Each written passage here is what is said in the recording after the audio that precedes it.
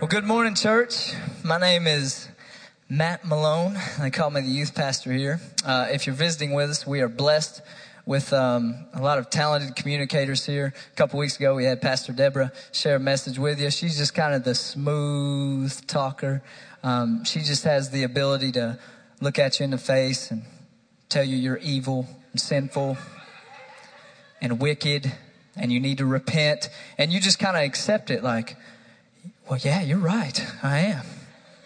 And then we have Dr. Allison, I call him Dr. Allison. He's working on his doctorate. Our senior leader, fearless leader. And he's more the heady type guy. He'll take a word and give you about 10 different translations of that word. Translate it in 3 different languages, Greek, Hebrew, and Portuguese. Requote entire church history in 3 minutes in every sermon. I mean, he's just talented, right? He's just talented. And then there's me. And I'm like a dog hunting for squirrels. I'm on the path for a while, sniffing around, squirrel, and I'm gone. So anyhow, if you're visiting with us, I hope you can find a seatbelt. Okay, you might have to buckle up. It's going to be a wild ride, but it's an honor and a privilege to be able to share the message of Christ with you this morning. Pastor Aaron asked me to speak about joy. And so I began to think, and the wheels began to turn. And as I thought about joy, a couple of things came to mind. Number one, joy to the world the Lord has. Help me out now. Let earth receive her King. Okay, I'll stop. What do you think? You think I could lead worship too? All right. Maybe not. That's number one. Another thing I think of when I think of joy, I think of waking up out of a deep, slobbery sleep at 3:30 in the morning to change a green, pasty, dirty diaper. Amen. Where's my parents at? You remember that? You remember the joy that you felt to get up? I'm talking dead sleep. My wife, Matt, get up. Okay, I'm sorry. I'm sleeping. I need sleep. And so those are some things I think of when I think of joy. I also think of fruit trees. Fruit trees. We got any landscape artists in here? Any landscapers? Trevor, you a landscape guy? No, you just play music, don't you? Play music and grow a beard. It's a good beard. But I think of fruit trees, and I did a little research for you this past week on fruit trees, just in case you didn't know. If you are going to plant a fruit tree and you want a good harvest, you want some nice, ripe, and healthy fruit, there's a few things you need to take note of, okay? Number one, you need to fertilize, all right? You need to get you some healthy fertilizer. This will help your tree grow and produce healthy fruit, okay? Number two, you need to water. Duh, right? I mean, you can't plant anything without watering it and expect it to live, right? Sid, you with me? Okay. So you need to fertilize, you need to water. Number three, okay, you need to get you some pesticidal stuff, some spray, pesticidal, insecticidal stuff. Somebody help me out here. Something to spray the fruit with, okay? So the bugs don't eat it, all right? You need to do that. And fourthly, you need to mulch. You got to mulch. And the nutrients that the tree receives from the mulch will help it grow and produce fruit. Now I know what you're thinking. Pastor Matt, you saw a squirrel. What does fruit trees have to do with joy? If you remember, the Apostle Paul tells us in Galatians chapter 5 that the fruit of the Spirit is love, joy, peace, patience, kindness, goodness, faithfulness, gentleness, and self-control. Joy, church, joy. Joy is a fruit of the Holy Spirit of God that lives and resides within a believer. Okay? And just as you who are going to plant a fruit tree must put effort into that tree, you must put energy, you must care for, nurture, help that tree grow. Just as you're going to do that for the fruit tree, if you're going to produce joy, if joy is going to be produced in your life, It's going to require effort. It's going to require energy on your part. I think about the words of Christ in John chapter 15 when he says, I am the true vine. My Father is the gardener. He cuts off every branch of mine that does not produce fruit. And he trims and cleans every branch that produces fruit so that it will produce even more fruit. You are already clean because of the words I have spoken to you. Jesus is speaking to his disciples. Verse 4, he says this, remain in me, and I will remain in you. A branch cannot produce fruit alone, but must remain in the vine. In the same way, you cannot produce fruit alone, but must remain in me. Church, as I look around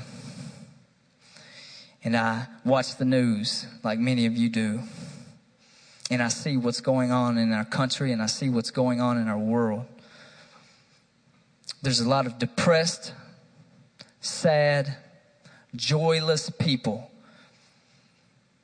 in this country. Why? It's because we're not remaining in Christ. We're not remaining in him. We're not connected to the true vine, but we're distracted. There's things that are distracting us. Man, we live in a rich country. It's a great country. I love the United States of America. I spent 2 years in South Korea. My wife and I, when I stepped foot back onto American soil, I had never been more proud to be an American than I was then, because I had traveled. I had seen a different part of this world, and I was so thankful and humbled to be able to come back to this country. But one of the great things about this country is also the same thing that plagues us. We're rich. And as a rich country, we have many distractions. Nielsen is a company that does TV ratings and audience ratings, okay? And they came out with a study in 2012. Said that the average American over the age of 2 watches roughly 34 hours of TV a week. Break that down, that's roughly 5 hours a day. The average American, 5 hours of live television a day. Now, some of you are thinking, how in the world do people have time on a daily basis to watch 5 hours of TV? But the average American in this country does, okay? We make time for television. All right. They came out with another study. 99% of boys, 94% of girls. This blew my mind. 99% of boys, 94% of girls under the age of 18 play video games regularly. Regularly. That means that every student in here under the age of 18, there's almost 100% chance that you play video games on a regular basis. Everybody's looking at the teenagers like, is that you? I know it's you. But that's the culture we live in. That is the reality of society that we live in. They came out with another study, social media study. In July 2012, they took the whole month and studied how many minutes an American would spend typically on social media sites, Twitter, Facebook, Instagram, etc.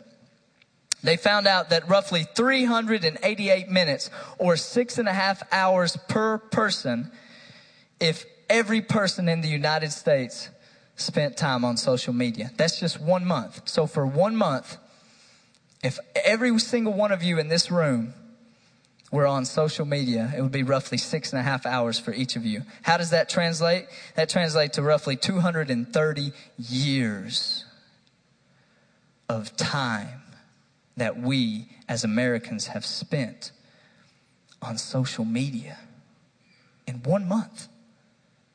That's 1 month. There's only one person I know in my life personally who can take social media and redeem it for God's glory. Social media is not bad in and of itself, okay? Facebook, you have a Facebook page, Twitter account, all that stuff. That's not bad in and of itself. Television is not evil in and of itself. And video games, the same thing. However, when you spend more time watching TV, playing on your phone, playing on the computer, stalking people on Facebook, when you spend more time doing that than remaining in Christ, there's going to be a problem. And we are seeing that problem every day of our lives. We're seeing people who have no joy, who have no peace, no hope. Everything's about me and being happy. It's all about being happy. I'm going to get mine. I'm going to chase for me and my family, and I'm going to take care of me, and I'm just going to do whatever makes me happy. My wife no longer makes me happy, so I'm going to go off and find a woman who's going to make me happy. My kids don't make me happy, so I'm just going to go off and beat them and abuse them just because I can, because I have control over them. We treat women with no respect. We treat our elders with no respect. This is the reality, church, of the culture we live in. Why? Because we're not remaining in Christ. We're not connected to the vine. We are disconnected from the one who offers true joy, true hope, and true peace. We're disconnected from him. And we wonder why everything's going down. We wonder why we're really killing ourselves. The Center for Disease and Health Prevention came out with a study in 2010, and we learned that more deaths were caused by suicide than car accidents. 33,000 roughly deaths were caused by car accidents in 2010 compared to 38,000 suicides. 38,000 people in this country decided that life wasn't worth it. Decided that they don't have a purpose. That the God who hung the stars in the sky has no plan for them. Think about that. And reality is, there's people in this room right now who have thought the very same thing. Why am I here? What's my purpose? God, are you really real? God, do you really love me? Some of you have thought suicidal thoughts. Can I just talk to you just for a second? God has a message for you this morning. And the message is this: I love you. And I have a plan for you. And you are not just one of 7 billion individuals existing on this earth. I have a special purpose for you. I care for you. I would not have come to this earth and had my flesh ripped off of my son if it wasn't for you. So take that and receive that.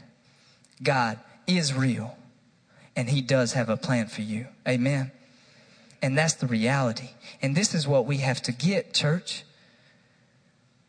We begin to understand the reality of God's word when we read God's word. This is the problem. Is that this book I'm holding in my left hand is no longer valued in this country. It's considered old, outdated, worthless. It's no longer holy. It's no longer special. It's no longer unique. It's no longer crucial for us anymore. It's just another old book that collects dust in our houses. I love my students. I love them. I thank God for them. And you can ask any one of them. One of the main things that I try to hammer home and preach to them is this: you got to read this. You have to sit down and make time to read this. Because God's going to use this to change your life. not social media, not TV, not video games. He's going to use this Bible right here to speak truth into your life. This is where you're going to read about God's love and God's plan for you. And then once you begin to read and you begin to study and you begin to get God's word into you, then you have power. You have authority. You have truth. And what did Jesus tell us about truth? He said it's going to set you free. It's going to set you free. It's going to set you free from those suicidal thoughts. It's going to set you free from that depression, feeling like you're worthless and you're nobody and you're just cast off to the curb. Nobody cares about you. It's going to set you free. So one of the things I challenge my students with, I ask them this question. In the past 7 days, how many of you have studied your Bibles? How many of you have read? It's usually not the best response. But I have to ask you the same question. In the past 7 days, how many of you have taken time out to spend with God? To connect to the vine? If you haven't, and you wonder why there's problems in your life as far as joy, not experiencing joy, you wonder why you're depressed, you wonder why you're feeling down, may I just submit to you that you're not connecting to the vine? That you're not connecting to the power source? Children are like monkeys. Squirrel, all right, squirrel. But really, I have one. He's about 22 months old. And he begins to do things that Daddy does, okay? And sadly, Daddy doesn't always have the best manners as it pertains to eating, okay? Some of you may know this. When I'm eating, I'm not trying to impress people, okay? I'm trying to get food from point A to point B. Amen? I mean, can I get a witness, guys, right? I'm not worried about, sipping tea and using good manners. I'm not worried about that. And so if I get a little mustard on my cheek, I'm not afraid just to, just wipe it off. You've done that before, right? Well, guess what my 22-month son does now? He's eating ketchup. Not by itself, okay? I'm not that bad of a parent, all right? Ketchup and hot dogs, okay? Veggie dogs. So he's eating these veggie dogs and ketchup, and he gets a little ketchup on his mouth. Guess what my 22-month son does? I'm like, son, use your manners. Take a napkin. And then I start thinking, oh, that's right. Daddy does it. And because Daddy does it, my son does it. They see and they do. They're copycats.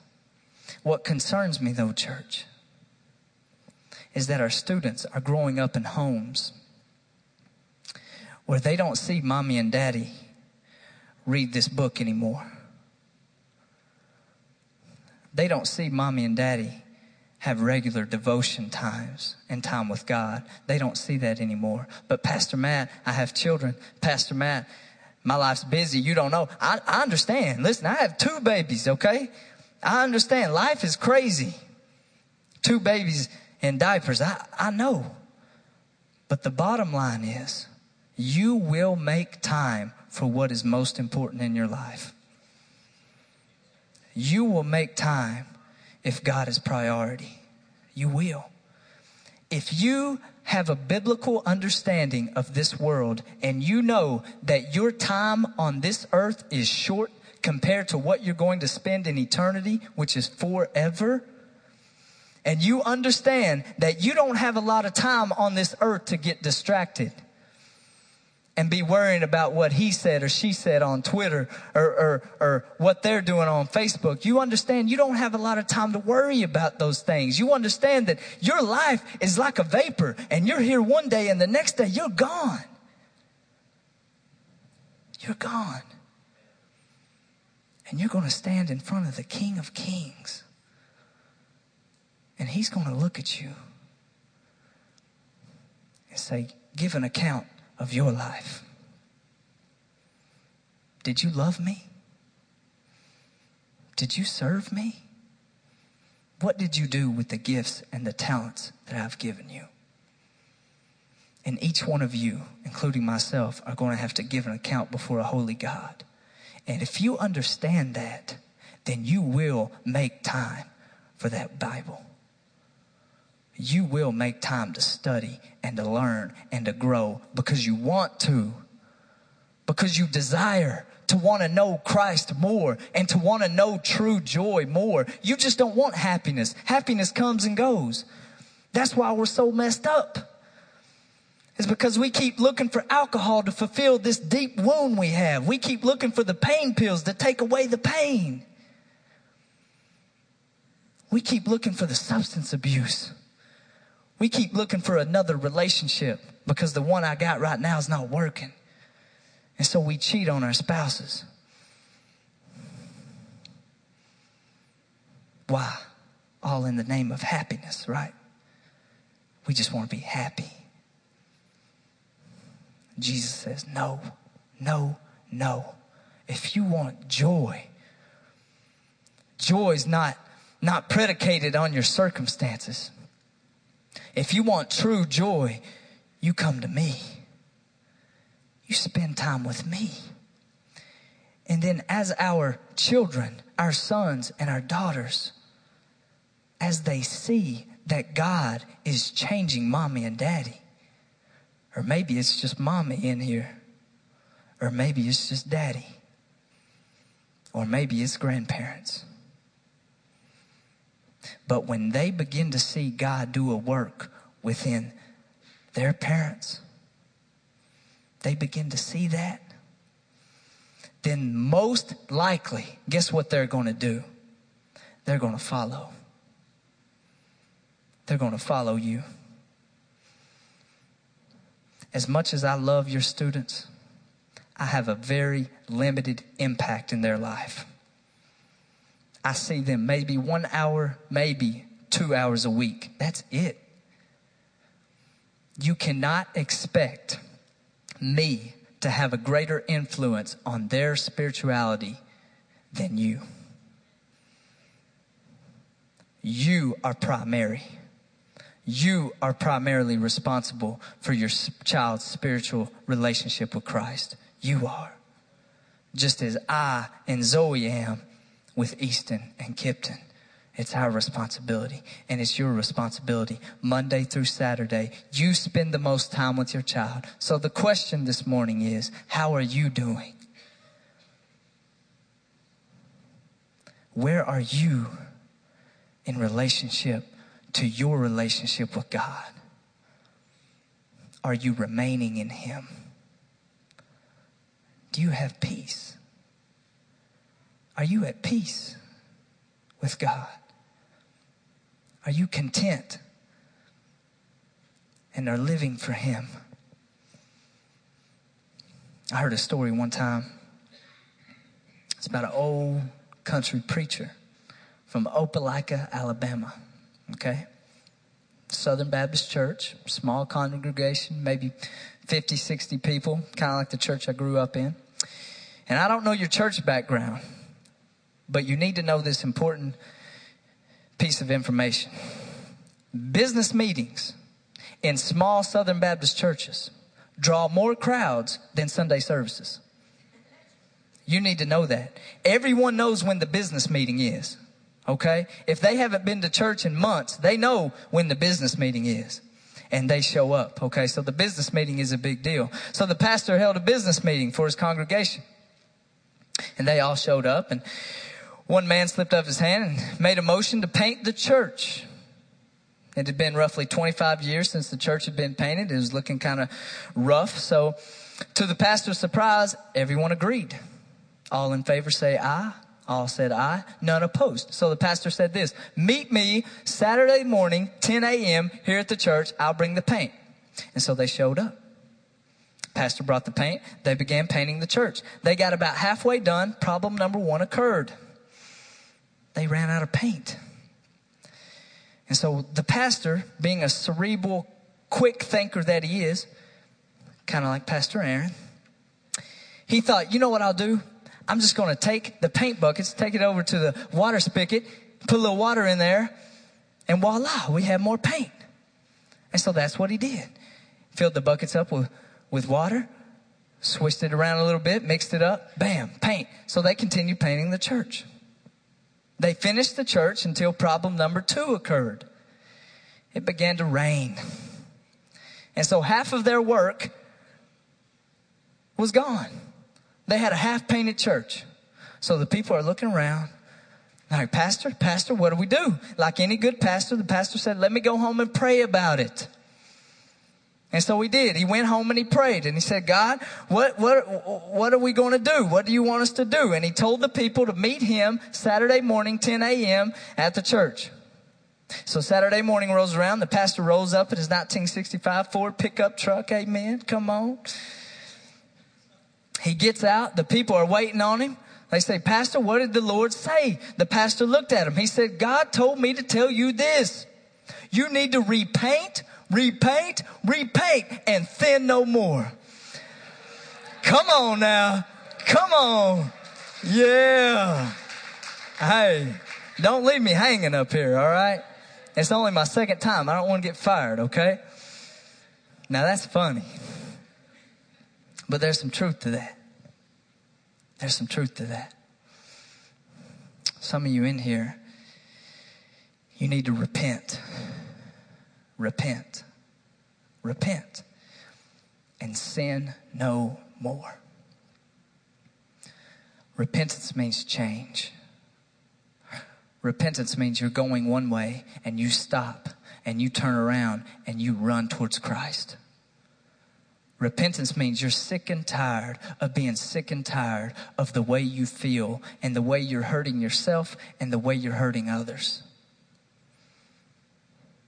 Here's the thing about sin. I told you about my 22-month-old Easton. What's interesting about Easton now is that he understands right from wrong. So when he's taking his toys and he's banging them up against the TV, right? And daddy says, hey, Easton, no, sir, please don't do that. Please don't do that, son. He understands. He does not supposed to be taking the toys and banging the television, okay? Or banging his baby brother on the head. Please don't do that, son. I want to keep my second son, right? He understands. And so sometimes I will remove my son from the situation just to distract him. Just to get him playing on something else. And other times I will place him, let him remain in the situation to test him. To see whether or not he's going to listen to daddy. Because daddy loves him. Man, I love my son. And I care about him. And I want to give him the world. And I want him to obey me. And when he doesn't, when he looks at me and he knows what's right from wrong and he chooses to do what's wrong, to do what displeases daddy, that hurts me. That hurts me. Because I care about him. I want what's best for him. And this is what you have to understand about your sin. Whatever it is that you have a loving heavenly Father who cares about you, who is crazy about you. Had his son suffered, strung out upon a cross to die for your sins. Your sins. That's how much God loves you. And when you continue to choose evil and continue to choose distractions and continue to choose to close the Bible, push it away, and invite every other type of information in, man, that hurts him. That hurts him. Because he wants what's best for you. So some of you in this room, it's time to stop running. And it's time to stop playing games. Because Satan's not a game player. Satan has one goal: steal you, kill you, destroy you. That's his mission. He don't care about you. He wants you to think he does, but he don't care about you. He'll use any method possible to distract you from what is most important. And that's connecting to the vine. Finding your source of joy in Christ. And so Satan he just kicked back with 2 feet up right now, watching the United States of America literally kill themselves. Kill themselves. Because we have so much hurt, we have so much pain, and we're continuing to try to fill that void with things that can't fill the void. So he's just sitting back, saying, go right ahead. God don't want that for you. I don't want that for you. This is why he sent me here to give you this message this morning. It's because some of you, it is time today to repent, and sin no more. To lay down whatever it is you're going through. Whatever sin has a hold on your life. Some of you, it may be relationships outside of your marriage that you know are unhealthy. Others of you, it may be what you're looking at on the TV screen, in the magazines, on the internet. Others of you, it may be the bottle. You can't put the bottle down. Others of you, it's pills. Others of you, it's just computers, video games, TV, distractions. But they have a hold on you. And you haven't spent time in the truth. But you expect your children to know the truth. You expect your children to love God and to do what's right. But before you can expect them to, you must. You must. Let me close with this. I want to share a story with you about a family who attends this congregation. Zoe and I have been here almost a year. It's been our pleasure to get to know this family. I'm going to put that picture up there. This is, if you can see it, this is Mr. Ched and Danielle Heist. They have 3 gorgeous girls, Lily, Bella, and Riley. Lily and Bella are twins, correct? Yep, Lily and Bella are twins. They're roughly 6 years old, maybe in this picture, and Riley is around 3 years old. Riley is the youngest, okay? Ched and Danielle love the Lord. They love Christ. When they found out that they were pregnant with twins, like many of you, they're excited, right? Shocked, nervous, scared, but excited.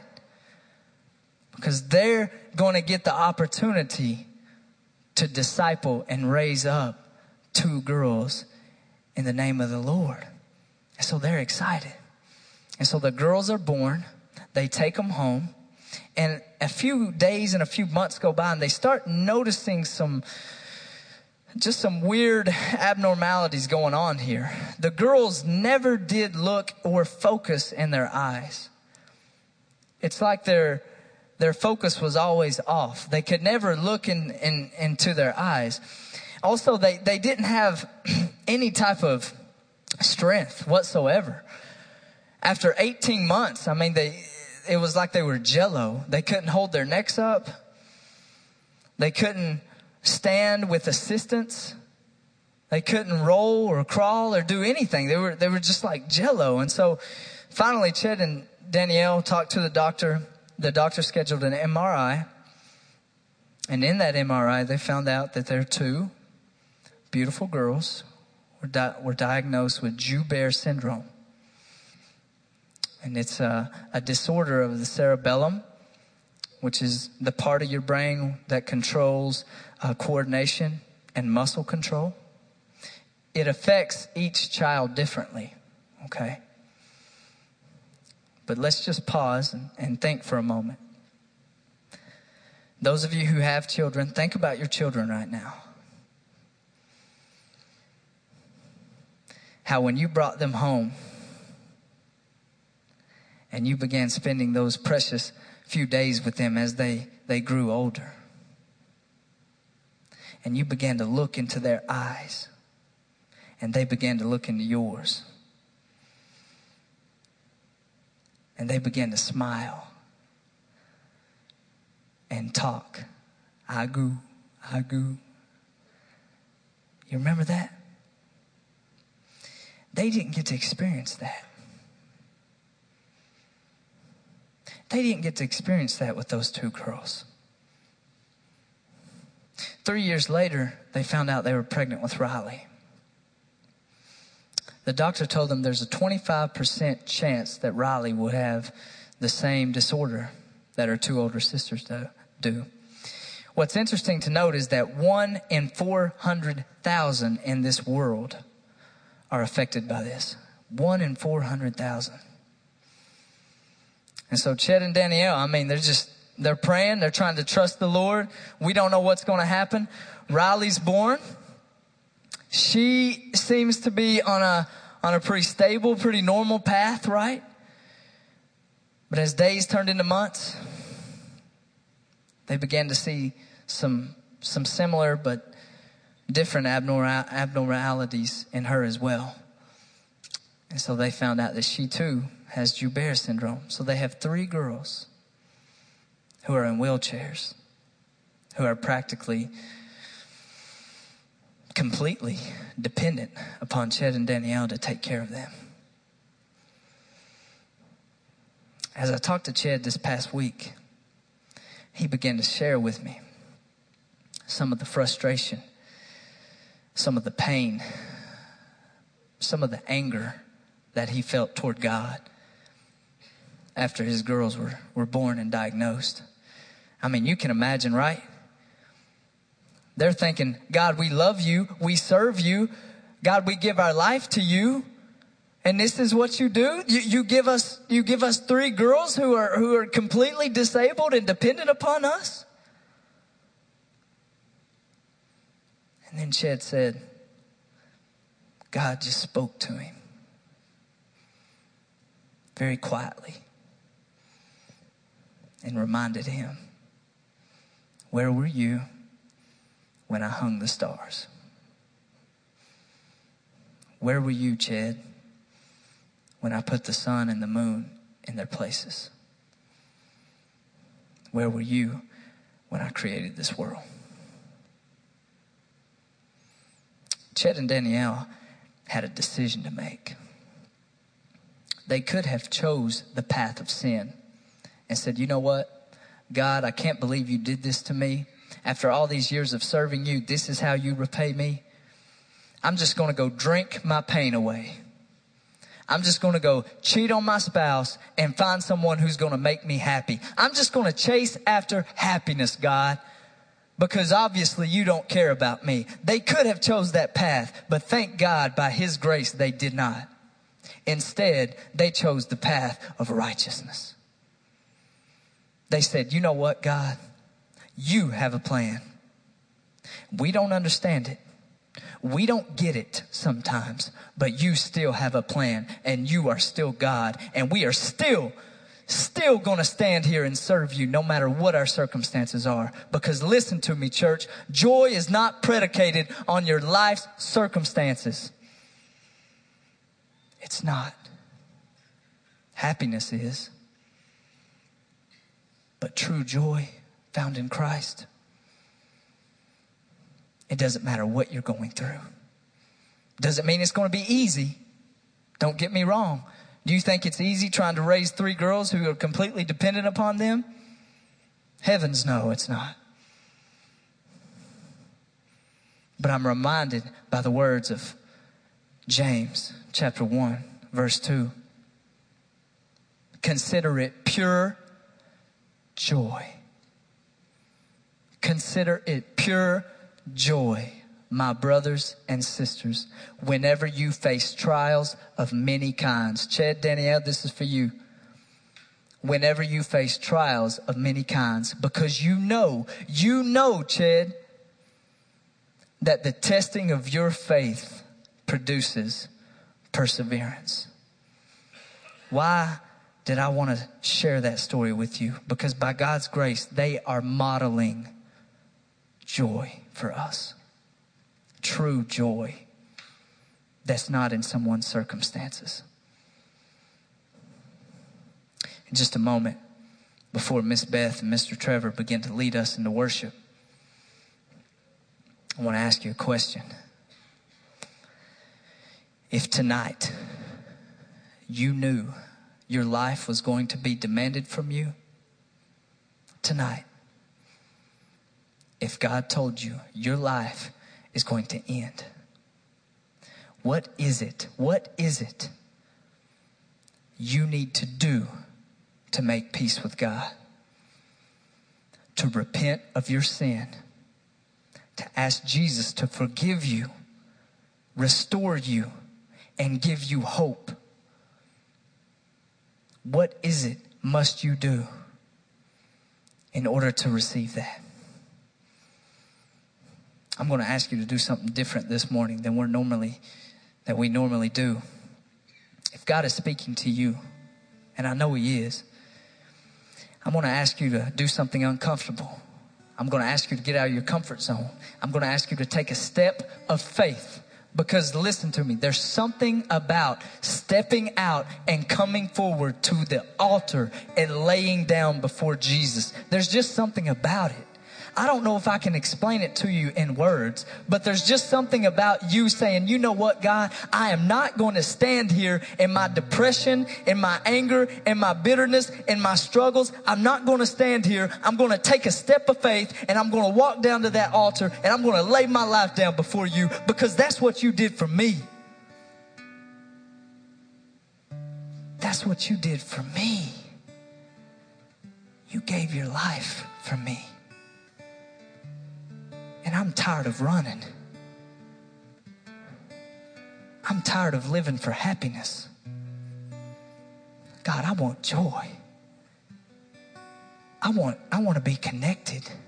I want to know you. Teach me. I don't even know where to begin. And if that's you, your place to start is by surrendering. Taking a step of faith, coming down to this altar and just saying, maybe you need to take my hand and just say, hey, Pastor Matt, I don't know where to begin, but I know I need to surrender. I know my life is a wreck and I need help getting it back on track. Whatever the case is, maybe you just need to repent of sin. Come to this altar. Take a step of faith and come to this altar. Why, Pastor Matt? Why must I have to come to the altar? Because listen to me, if you cannot take a stand for Christ in here amongst brothers and sisters, if you can't stand up for Him here, how on God's green earth are you going to stand up for Him out there? You're not. If you can't stand up for Christ here, Satan's going to eat you alive out there. So if God is speaking to you, I want you to be obedient and you come running to Him and see what He does. Stand with me.